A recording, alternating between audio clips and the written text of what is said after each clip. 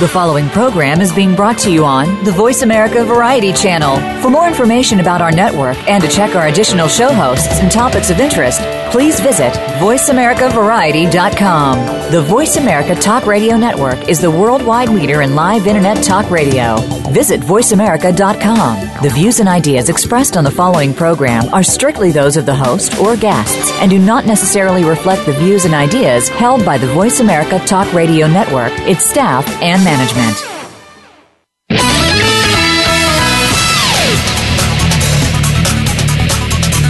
Every time a missile misses its target, a train derails, or a faulty airbag fails to save a life, we wonder whether these failures, which can sometimes reach catastrophic proportions, are caused by a counterfeit part that may have infiltrated the supply chain. Welcome to People, working together for your safety with host Stan Salot Jr. Stan has the answers to your questions on protecting yourself and the safety of your loved ones, including your pets. Don't miss out. Now, here is Stan Salot. Hello and welcome to People, working together for your safety. I am your host, Stan Salot. Our show today is Final DFARS Rule. Yes, that's DFARS, which actually means Defense Federal Acquisition Regulation Supplement, and it's all about the detection and avoidance of counterfeit electronic parts. The rule addresses, if you will, the contractor responsibilities for detecting and avoiding the use or inclusion of counterfeit electronic parts or suspect counterfeit electronic parts, the use of trusted suppliers, and the requirements for contractors to report these parts.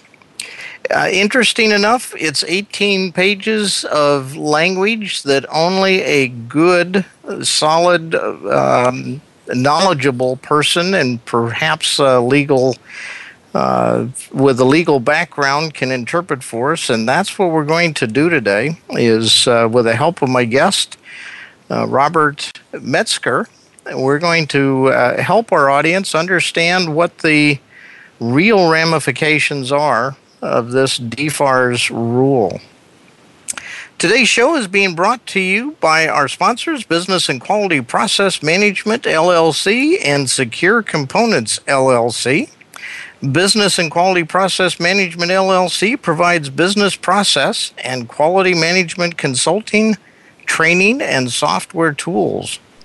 The principals of BQPM led the development and implementation of the International Hazardous Substance Process Management Certification Program used by more than 4,500 manufacturers to demonstrate their compliance to the European Union's restriction of hazardous substance laws and the International Counterfeit Avoidance Certification Program. To learn more about what BQPM does and how they can help your company, visit their website at www.bqpm.com. Secure Components, LLC, is an independent distributor specializing in obsolete and hard-to-find components. Secure Components is the first company in the world to achieve international certification for their counterfeit detection and mitigation process controls. Their IECQ CAP certification was achieved in accordance with the SAE AS 6081 standard. When you need help finding high-quality, obsolete, or hard-to-find components, you want Secure Components on your team. To learn more about what Secure Components can do, visit their website at www.securecomponents.com. I alluded to having an excellent, state-of-the-art, high-quality, the guru of gurus when it comes to interpreting DFARS. So let me not waste another second, but introduce Robert Metzger to the show. Robert, are you there? I am. Outstanding. I hope I'm not understating your credentials too much here. Well, I'm more inclined to worry that you might overstate them. But I suppose our audience will be the judge. Yes. Let me take just a second. Robert S. Metzger is managing partner of Washington, D.C. office of Rogers, Joseph, O'Donnell, P.C. They are a boutique law firm based in San Francisco that has specialized in public contracts for more than 30 years. Bob is a widely published author, see, I told you, the guru of gurus, in diverse areas including state and local information technology acquisition, supply chain assurance, and cybersecurity. Organizational conflict of interest, contract award controversies, and international aerospace transitions. So, Bob, I don't think I'm understating anything here. And I'm as always pleased. Bob has been a guest on the show before, and as always, I'm very pleased to have him and look forward to our discussion today about what I'm thinking is really demystifying, if that's possible, our good government's acquisition program and how it relates to the counterfeit world. Well, let's dive right in. Okay. Now, So you mentioned that we have this DFARS, which is a term for a type of regulation that applies to defense contractors. And some contractors that sell to the Defense Department are subject to the regulations, and other contractors who may not sell directly to the Defense Department will also be affected by the regulation because contract requirements that reflect this new regulation will flow down to all tiers of the supply chain for electronic parts. So is that something that's new with this regulation, or is that something that does happen in various ways in other regulations? We've seen it in some other regulations. In the last decade or so, we all know that there's been a change in the threats to the supply chain. There's the wave of counterfeits, which your show has addressed, and there's also cyber threats, some of which can be carried as malicious code on counterfeit parts. And the government's been working hard to find ways to move industry and those who operate critical infrastructure to better protect themselves and the public against counterfeit material, counterfeit electronic parts, and against cyber threats. We don't have, the government has not issued regulations that claim to affect all companies engaged in commerce. But where they have purchasing power, they are using the leverage of their purchases and the authority that they have over their suppliers to try to move the industry at many tiers and across a broad span of devices and equipment. We're trying to move them both into better practices to avoid counterfeit parts and to more rapidly discover them and properly deal with them when discovered. And they're also trying in similar ways to make industry do a better job of protecting itself against cyber threats, whether carried through parts or otherwise. When we talk about cyber threats for just a minute, and I don't want to get too far away from understanding the rules that have just come out, but when we talk about cyber threats, I know we've had some other guests on the show that have talked about the potential for the electronics, and particularly counterfeit electronics, to have what are often referred to as Trojan horses built into them, into the firmware that allows ways in for people to have ways in to actually see what's being transmitted. That's part of what this is all about, is trying to protect by making sure that we're not getting these counterfeit parts that have this type of firmware in them. Is that correct? Yeah, Stan, you're onto something that's very important. But we should distinguish between two types of counterfeits. The counterfeit that's most often encountered is a fake. It's made by someone whose motive is profit, who takes advantage of demand for parts that are no longer readily available. He's trying to make a buck by selling something that pretends to be more than what it is. Fakes will typically fail when they're put into the operating environment. There can be sophisticated fakes, much more dangerous because they're harder to detect. But there is a fundamental difference between fakes and what some of us call taints. Those are parts that are made that are much more sophisticated. They may be made by state actors, by rogue technology resources working with state approval of states. A tainted part is one that may work perfectly well in an ordinary test and may be very difficult to discover through just visual inspection. It can harbor code that can disrupt its function in critical situations.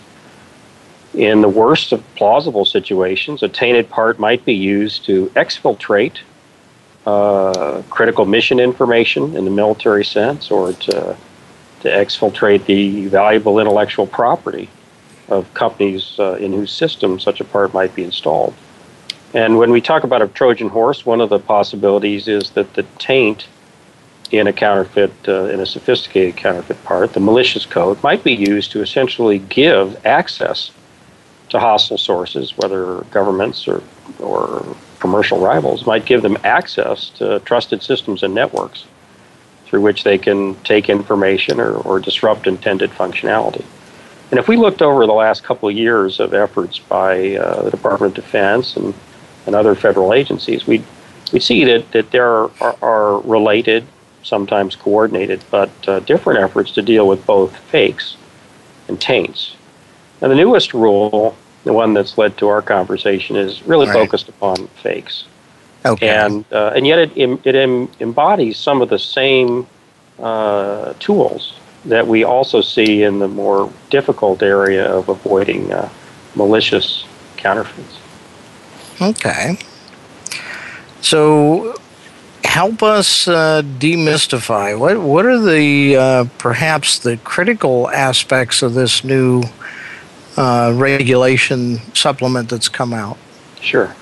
Well, you know, what the regulation tries to do makes perfectly good sense at the concept level. Is always the true in dealing with the government. The devil does lie in the details.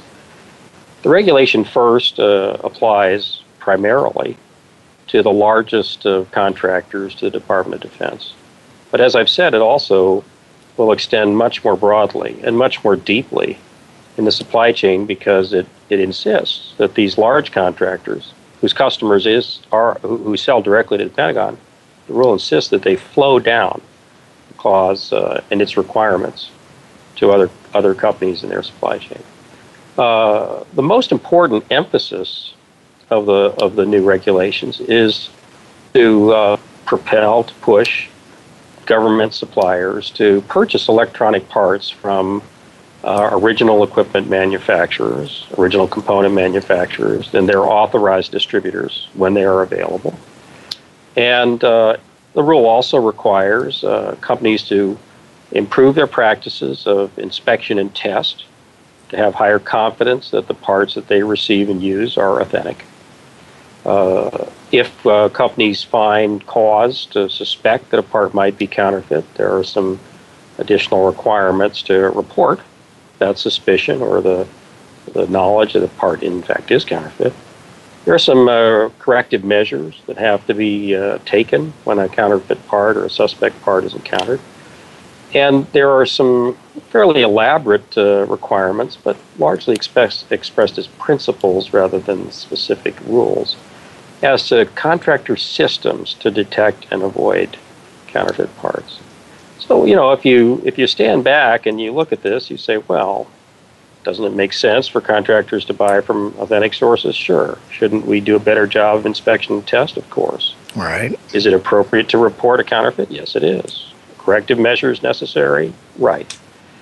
But when you get into the implementation, there can be some very, very difficult questions.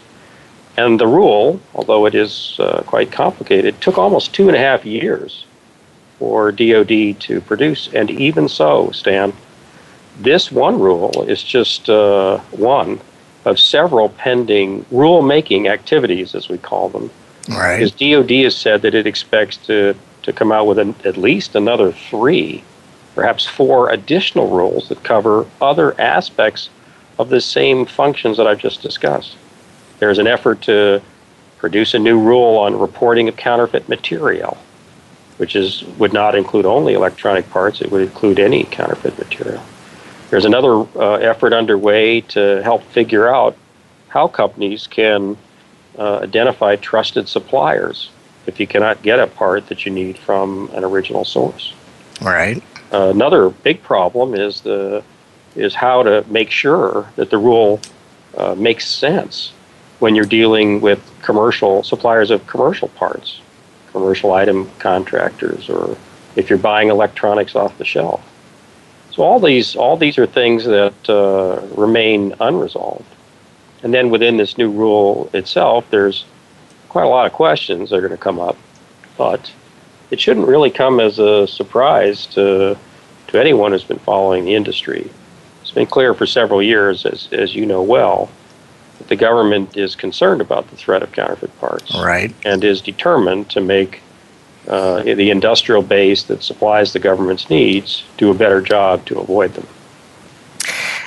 I'm curious. My own background has been in the electronics industry, and it's been in more the consumer side, although I've been in and out of organizations that supply to our government service agencies.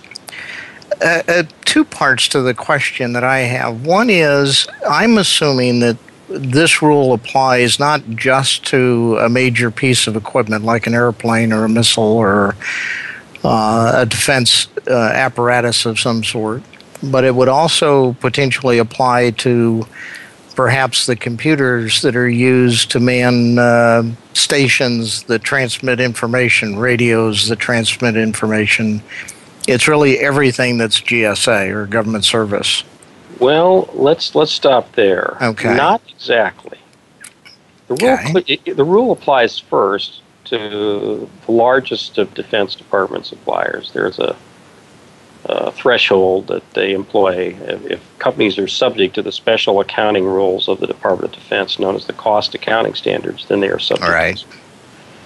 Now, if you are one of those, say, 60 companies that is subject to all of the requirements of those special accounting rules, this regulation is going to apply to everything that you sell to the Department of Defense. And you will be required to flow down these obligations to everyone in your supply chain, whether they're commercial or not, or at least that's what the rule demands. And so the rule has its most direct impact upon defense supplies, but those supplies also include services that are rendered through the use of electronic equipment. And so if you furnish information technology or communications devices in order to provide a service of information management or communications to the Department of Defense, then these rules would apply. However, at this particular point in time, the rules do not apply to all of the civilian agencies. There have been some separate efforts, not quite the same, but similar, on the part of some agencies, the Department of Homeland Security, Department of Energy, and NASA. All right. And, of course, the Federal Aviation Administration has its own regime. Let me if you don't mind, Bob, let me stop you there for just a minute. We need to take a short break, radio identification and sponsorship. But I'd like to pick up on that because this is quite interesting, and I want to be sure we cover this well for our audience. So we'll be right back after station identification.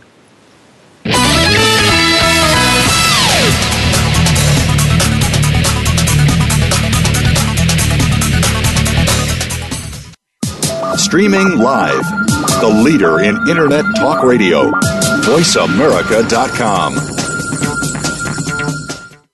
Did you know that hazardous substances and counterfeit material can be in everything we buy? From new clothing, cars, toys, power cords, and charging units to your garden hose and the drywall in your home. Did you know that many of these toxins or counterfeits have been found to cause infertility, birth defects, autism, obesity, and diabetes, which can be passed down from parents to children? It's nearly impossible to know the ingredients in these products, yet Stan Salot Jr., author and creator of the not-for-profit HSF Mark Alliance and Counterfeit Avoidance Mark Alliance, believes that consumers have the right to know the type and amount of hazardous materials in the products we buy.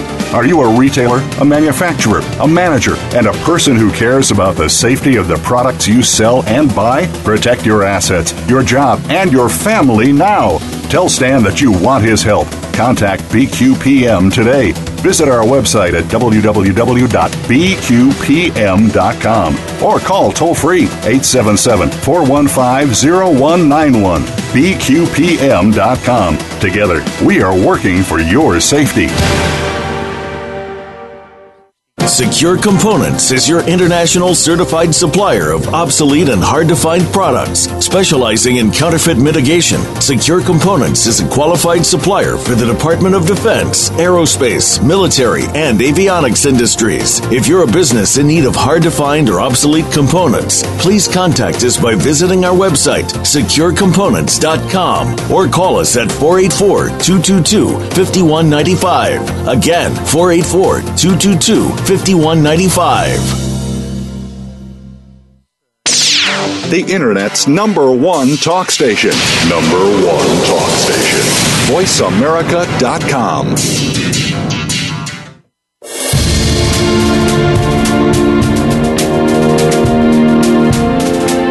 This is People to People, working for your safety.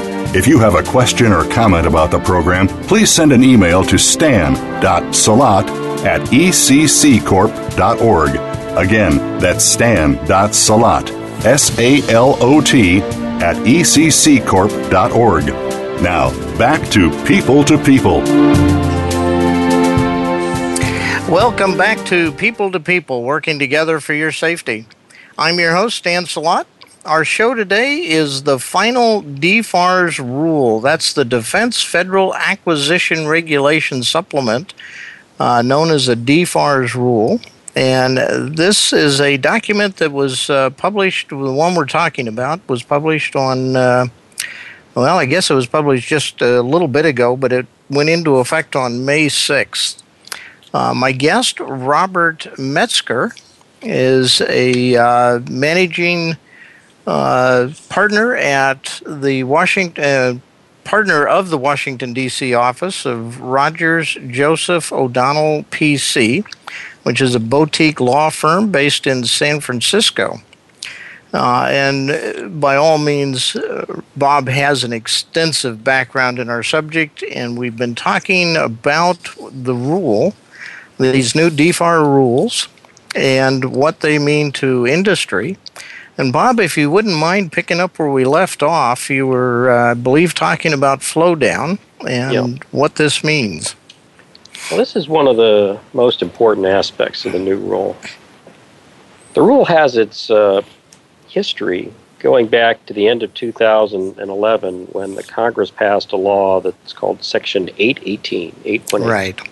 Of the 2011 Defense Authorization Bill.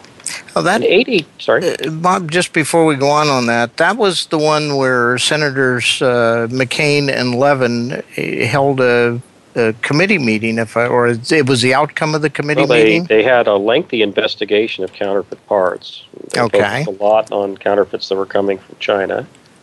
And the Senate was very upset with this, and it passed this tough law. And the law makes very good sense, but it's taken 2.5 years to produce the first set of regulations, which is an indicator of how complex the implementation issues are. So let's focus on the implementation on the flow down question. Okay. The law itself applies, strictly speaking, just to the largest contractors. But of course, if you take the 60 or 100 largest DoD contractors, their supply chain has many tiers, from the first tier subcontractors down to smaller vendors who may be a dozen levels below. And the supply chain can be very broad.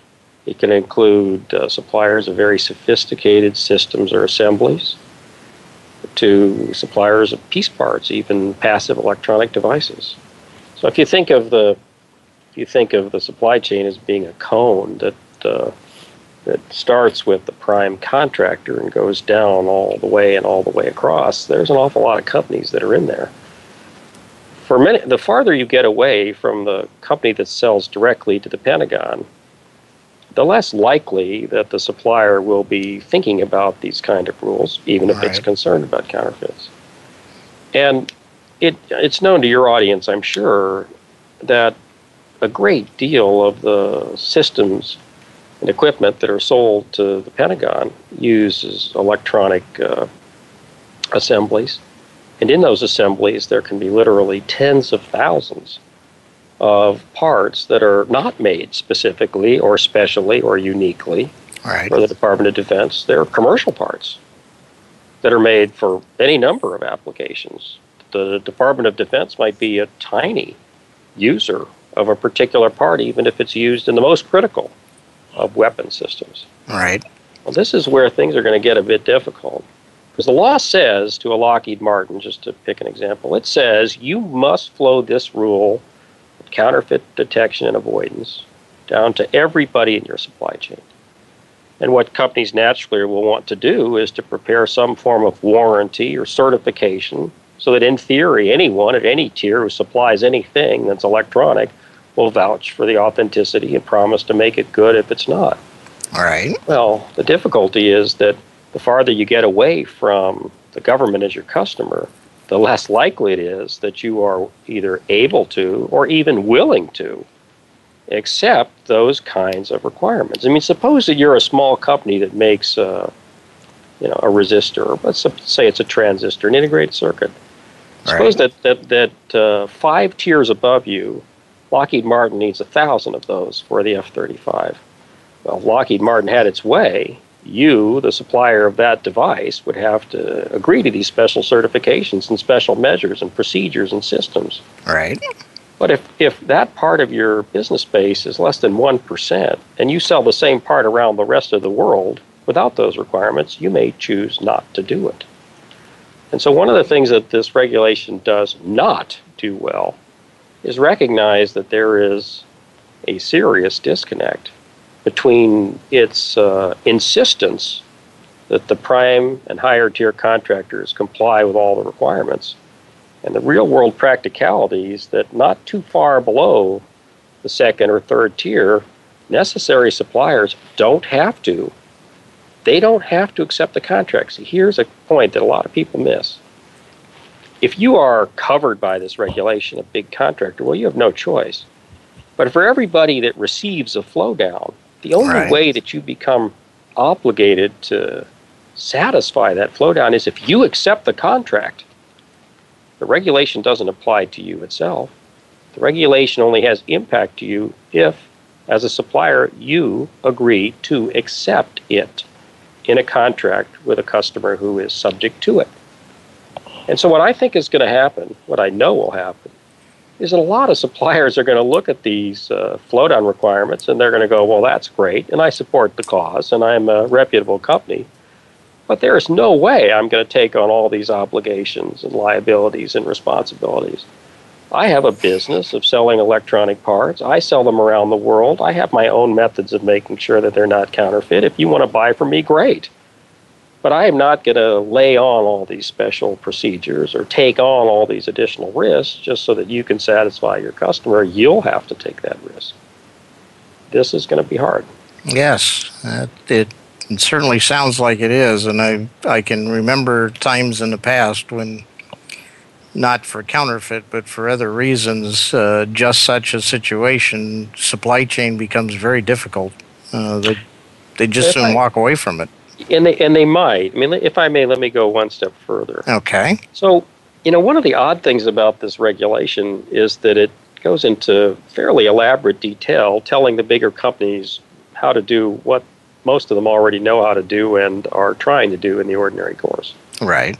It says that you should buy from the original source of parts and rely upon authentic sources. We all agree.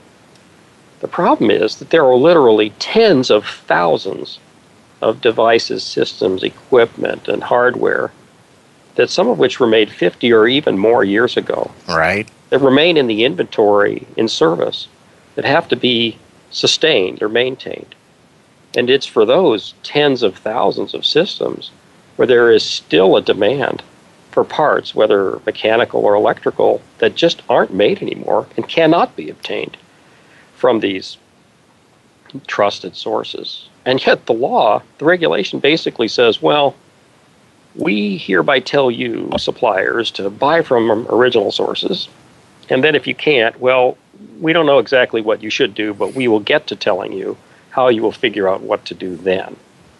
And so it regulates this primary market, that is the people who already make the stuff and presumably make it, with high authenticity and integrity.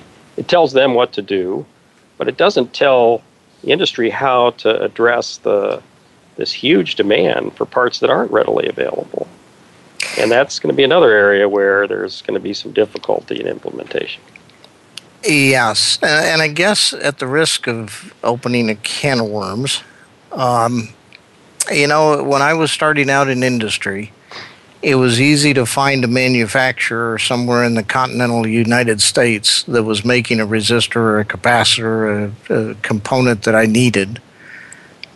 Today, that's a global search, and it's more difficult to find a U.S.-based manufacturer.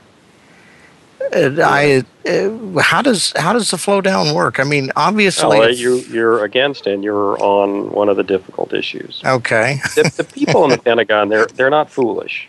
Right. They're trying their best. But a decision was made roughly 20 years ago, after the end of the Cold War, that we were going to move away from an industrial base that was sort of dedicated to and subject to special requirements for defense needs. You'll remember the mill spec and mill standard. Oh, yes. Well, at that time, if you're building or developing a complex system for military purposes, you had some degree of assurance that the sources of supply would all play according to the chapter and verse of the many requirements. Right. But the decision was made that the Department of Defense needed to have access to commercial sources and to the innovation in the commercial marketplace, and that it was just too expensive to continue to pay what we call the regulatory cost premium to buy from an isolated supply chain. So 20 years ago or more, the decision was made to open up defense needs to commercial suppliers. And what happened then was that China entered into world commerce, and other parts of the developing world became more adept. Right. And now we find ourselves in a situation where we truly have a global supply chain, meaning we could be buying from sources anywhere in the world, and by reason of investment decisions, even some of the most prominent U.S. suppliers of electronic components have facilities and make those parts in, for example, China. Right. And there is no way to close that door or to turn back that clock. And that's where we get into another principle that is given at least lip service in the rule, and that is risk-based assessment.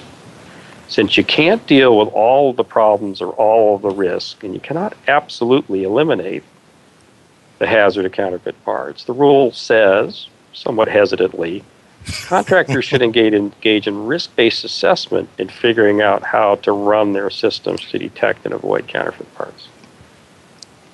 So I guess there's hope for some of the work I'm doing in setting up international certification programs for supply chain. Well, that's one of the things that has been of great concern to industry is this.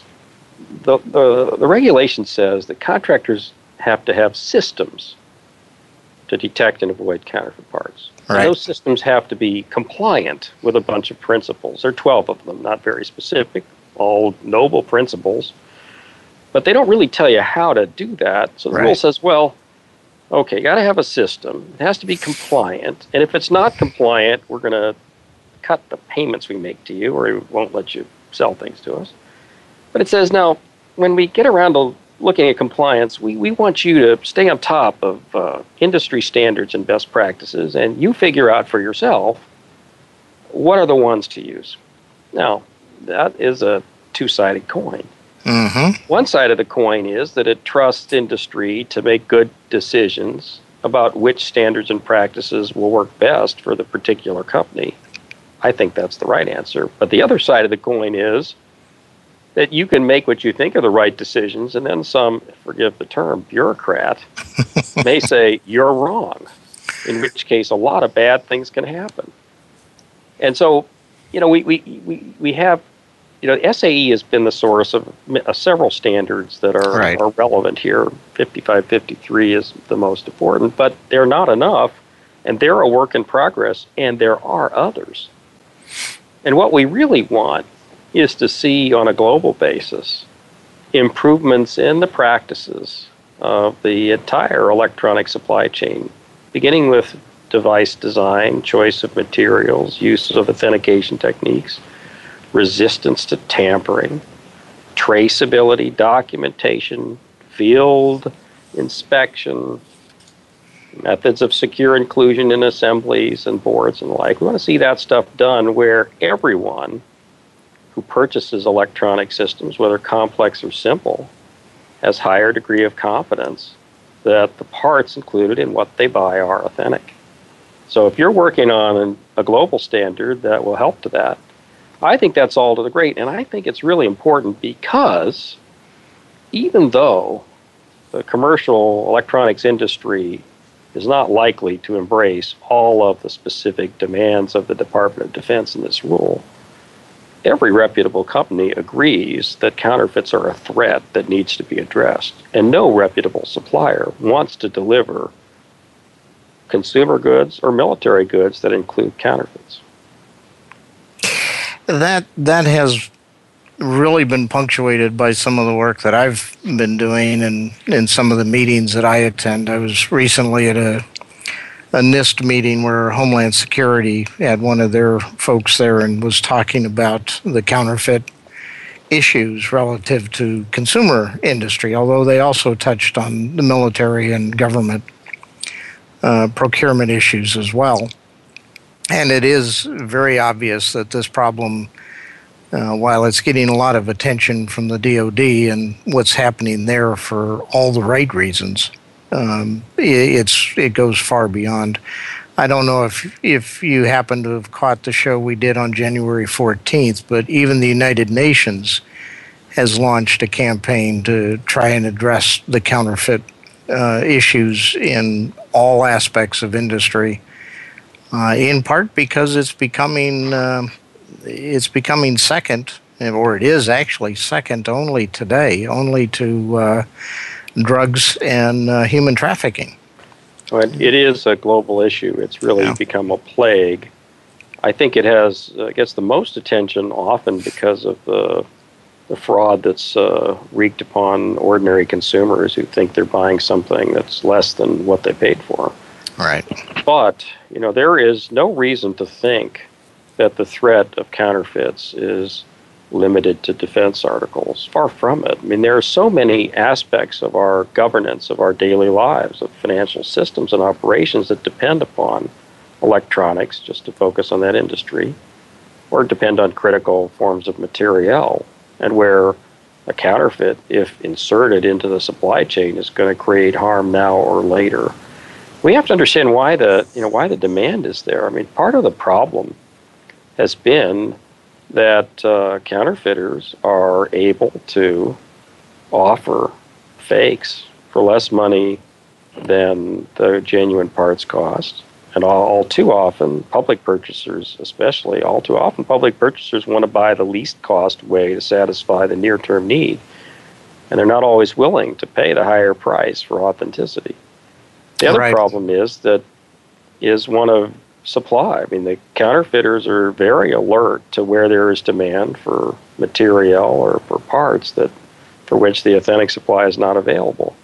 And this rule falls a bit into that trap. It suggests that, you should always buy from the original equipment maker, and if you shouldn't, you should consider your alternatives. But since we know that you can't in many of the circumstances, telling you to consider the alternatives and telling you that they're thinking about how to qualify those alternatives is really just punting the ball way down the field. Right. But it doesn't do anything to solve the problem. Very true.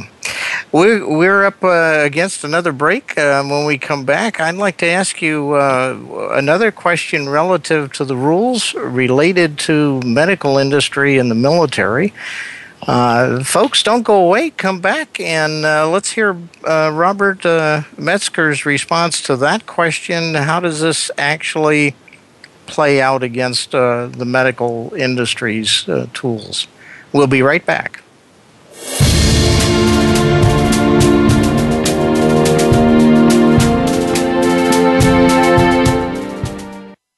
Streaming live, the leader in Internet Talk Radio, VoiceAmerica.com.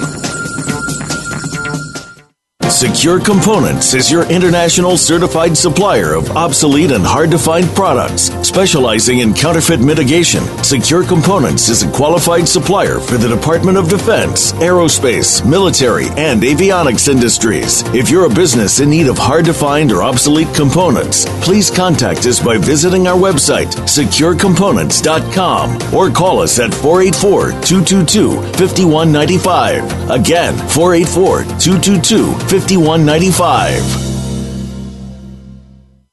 you know that hazardous substances and counterfeit material can be in everything we buy? From new clothing, cars, toys, power cords, and charging units to your garden hose and the drywall in your home. Did you know that many of these toxins or counterfeits have been found to cause infertility, birth defects, autism, obesity, and diabetes, which can be passed down from parents to children? It's nearly impossible to know the ingredients in these products, yet Stan Salot Jr., author and creator of the not-for-profit HSF Mark Alliance and Counterfeit Avoidance Mark Alliance, believes that consumers have the right to know the type and amount of hazardous materials in the products we buy. Are you a retailer, a manufacturer, a manager, and a person who cares about the safety of the products you sell and buy? Protect your assets, your job, and your family now. Tell Stan that you want his help. Contact BQPM today. Visit our website at www.bqpm.com or call toll-free 877-415-0191. bqpm.com. Together, we are working for your safety. Stimulating talk gets those synapses in the brain firing really fast. All the time. The number one Internet talk station where your opinion counts. VoiceAmerica.com.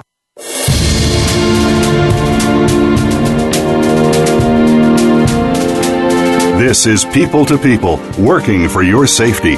If you have a question or comment about the program, please send an email to stan.salot@ecccorp.org. Again, that's stan.salot, S-A-L-O-T, @ecccorp.org. Now, back to People, Welcome back to People, working together for your safety. I'm your host, Stan Salot. Our show today is all about the final DFARS rule. My guest, Bob Metzger, and I have been talking about what we have for new rules related to counterfeit detection and mitigation. And I want to jump right back in here as we're on the home stretch of our show today, Bob. When we took a break, I was asking about the rules and if they actually might apply to things like the medical device industry for the DoD, which supports our men and women in the field and in combat when there's a need to apply medical attention to them. Well, it's a very good question, Stan. At the risk of sounding too much like a lawyer, the answer is yes and no. Okay. The yes part is that if you were a big DoD contractor, just to pick one, General Electric. Okay. If you are a big DoD contractor and the same entity, legal entity, supplies medical equipment as supplies, say, aircraft engines. Right. Well, then the rule's going to apply to you as a supplier, and you don't get to exclude things that are in the healthcare area. Interesting. But the rule is likely to have much less effect upon medical devices because it's my impression that a very large number of medical devices are sold by companies that are not specialty-focused government contractors. They are commercial companies who sell direct to DoD, sometimes off of scheduled contracts run by DoD or by the GSA. And I could be wrong here because I haven't studied this question, but I don't think that this new rule is going to apply directly to much of the medical device industry. I do think that the rule is going to set something of a template and will be encouraging improved company practices. So I think that commercial companies, in fact, I've advised some large commercial companies who are both in defense and non-defense. I think the rule, when a commercial company decides to update its policies and procedures to avoid counterfeits, it may give special focus and add particular requirements for its military sales. But I think many of the same features of a good system will be extended into other commercial or medical markets simply because it's good business. So this, from the standpoint of the rules, this is, I believe you called it the CAS part? Yeah, it goes back to the statute. The way that Congress set this up is it made this Section 818 apply to something called CAS contractors, and you got to sell at least, I think it's $50 million to DoD to even be subject to a little part of CAS. I forget the exact number, but DoD by its own estimation thinks that some number less than 100 companies will be subject to all of the rules. And that's why it goes to such great lengths to insist that those companies flow this down. But as I pointed out, they can insist that the regulated companies put demand. They can insist the regulated company include the clause and try to flow it down to their subs, but they don't have the legal power to make the subs take it. They have the legal power to make their prime contractors responsible if the subs don't, but they still cannot. Now, if you are a Japanese manufacturer of semiconductors, and Raytheon, just to pick a random example, demands that you sign up to all these new requirements, you can say, I'm perfectly happy to sell to you, Raytheon, but only on my commercial terms, and I'm not going to do this. And in the end, Raytheon or others like it may find they have no choice other than to buy from the commercial source. Now, is that so terrible? Well, probably not, because really, if you're buying from a commercial off-the-shelf provider or a commercial item provider or from a leading global firm, I mean, really, the relative risk of counterfeits is low. And that's why there's a little bit of a kind of mistaken emphasis. The demand for flowdown is all fine and good, but it puts a lot of pressure on some parts of the supply chain where the risk is low, but the difficulty of full compliance could be high. And why is that? Because it's not just about engaging in best practices to assure you produce authentic devices. It also includes taking measures to assure these devices are traceable. All right. But the difficulty is this. The law says that if you furnish an item with a counterfeit part to DoD, that you have to eat the cost of that item when it comes time to replace it. Okay. It also says that you, the supplier of the system with the tiny counterfeit part, you are responsible for the cost of remediation.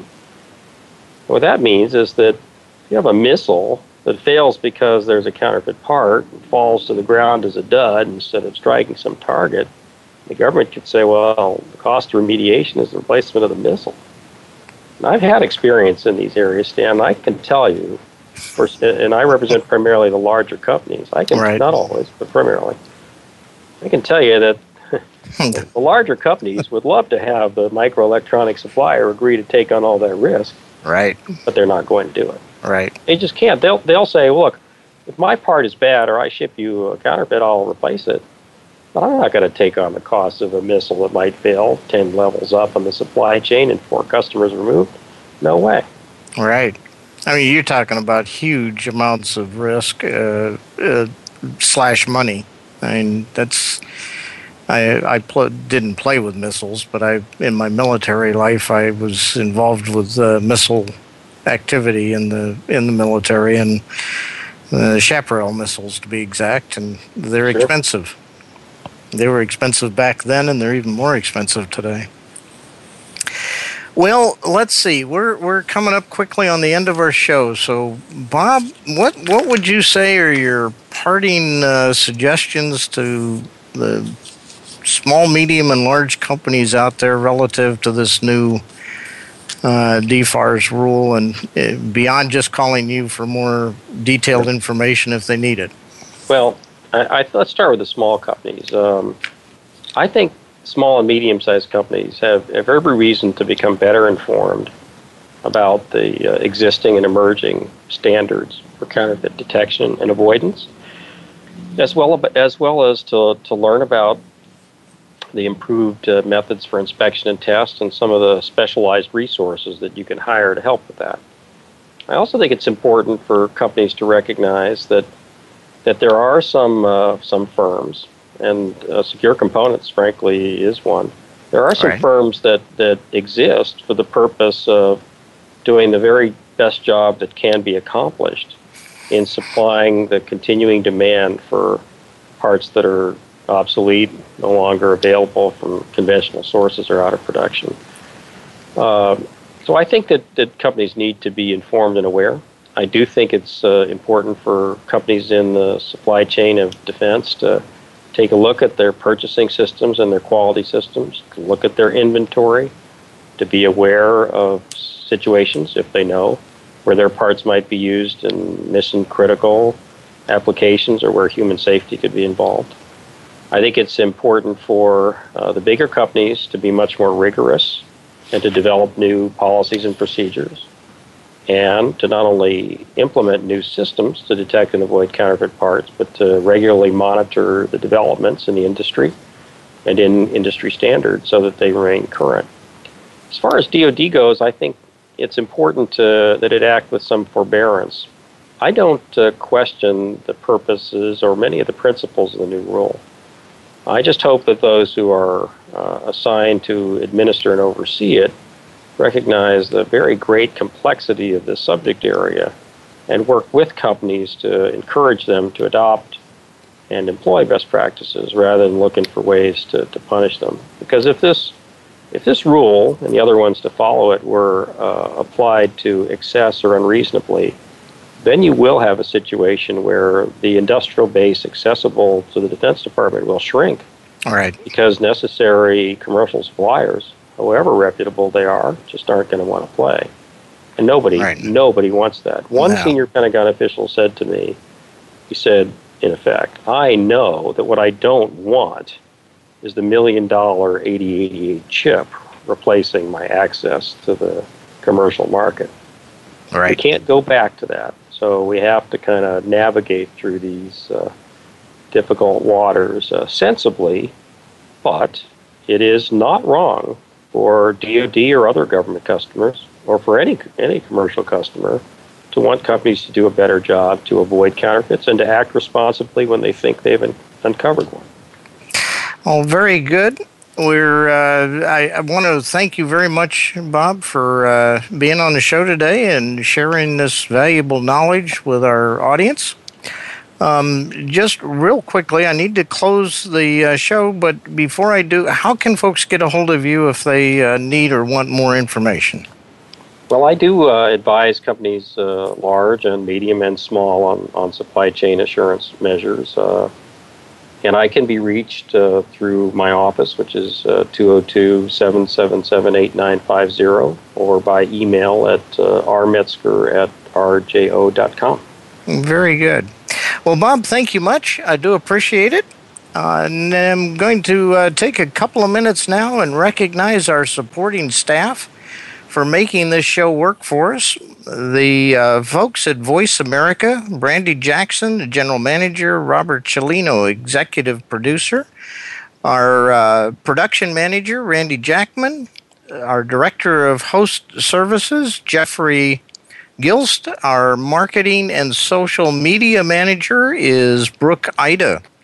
My right hand and the person that keeps me mostly out of trouble is Yulia Koch with Koch Branding. And she's also, as I said, our people-to-people production manager. Secure Components and Business and Quality Process Management are sponsors for the show. I thank them very much for all that they provide. In signing off, I want to thank you for tuning in to People working together for your safety. Remember, change only happens when people come together and work together. Your help in the fight against the effects of hazardous substance and counterfeiting of consumer products and military products as well save a life. Until next time, I am your host, Stan Salot, wishing you a safe and healthy life.